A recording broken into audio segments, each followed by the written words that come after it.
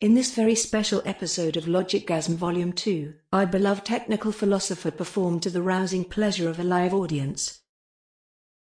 Hosted by the State Library of Victoria, in his hometown of Melbourne, Australia.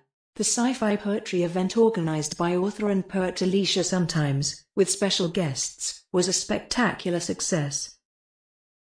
Ever the perfectionist, he was reportedly displeased with his performance, for it contained a couple word stutters, but the audience revelled in his magnificent wordplay and profound message. Enjoy.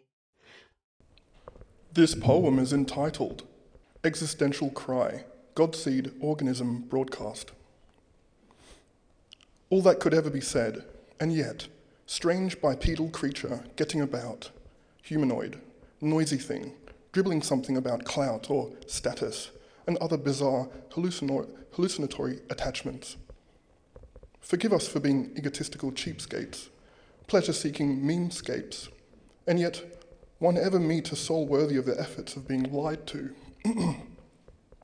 Just happens to be that telling it like it is happens to be a humanitarian public service, provided tactful and humane delivery, promotes long-lasting goodwill despite potential risks of short-term turmoil, and, with excuses, clearly co-creative, indefensible as art, but epigenetic catalyst.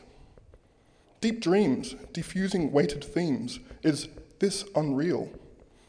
If it isn't, it probably should be a simulation.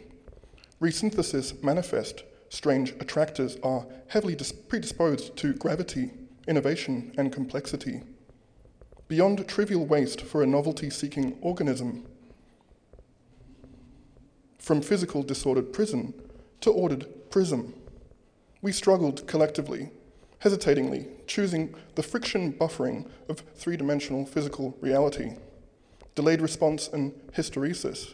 Worry not, we're in it together. Heavy bag, winning.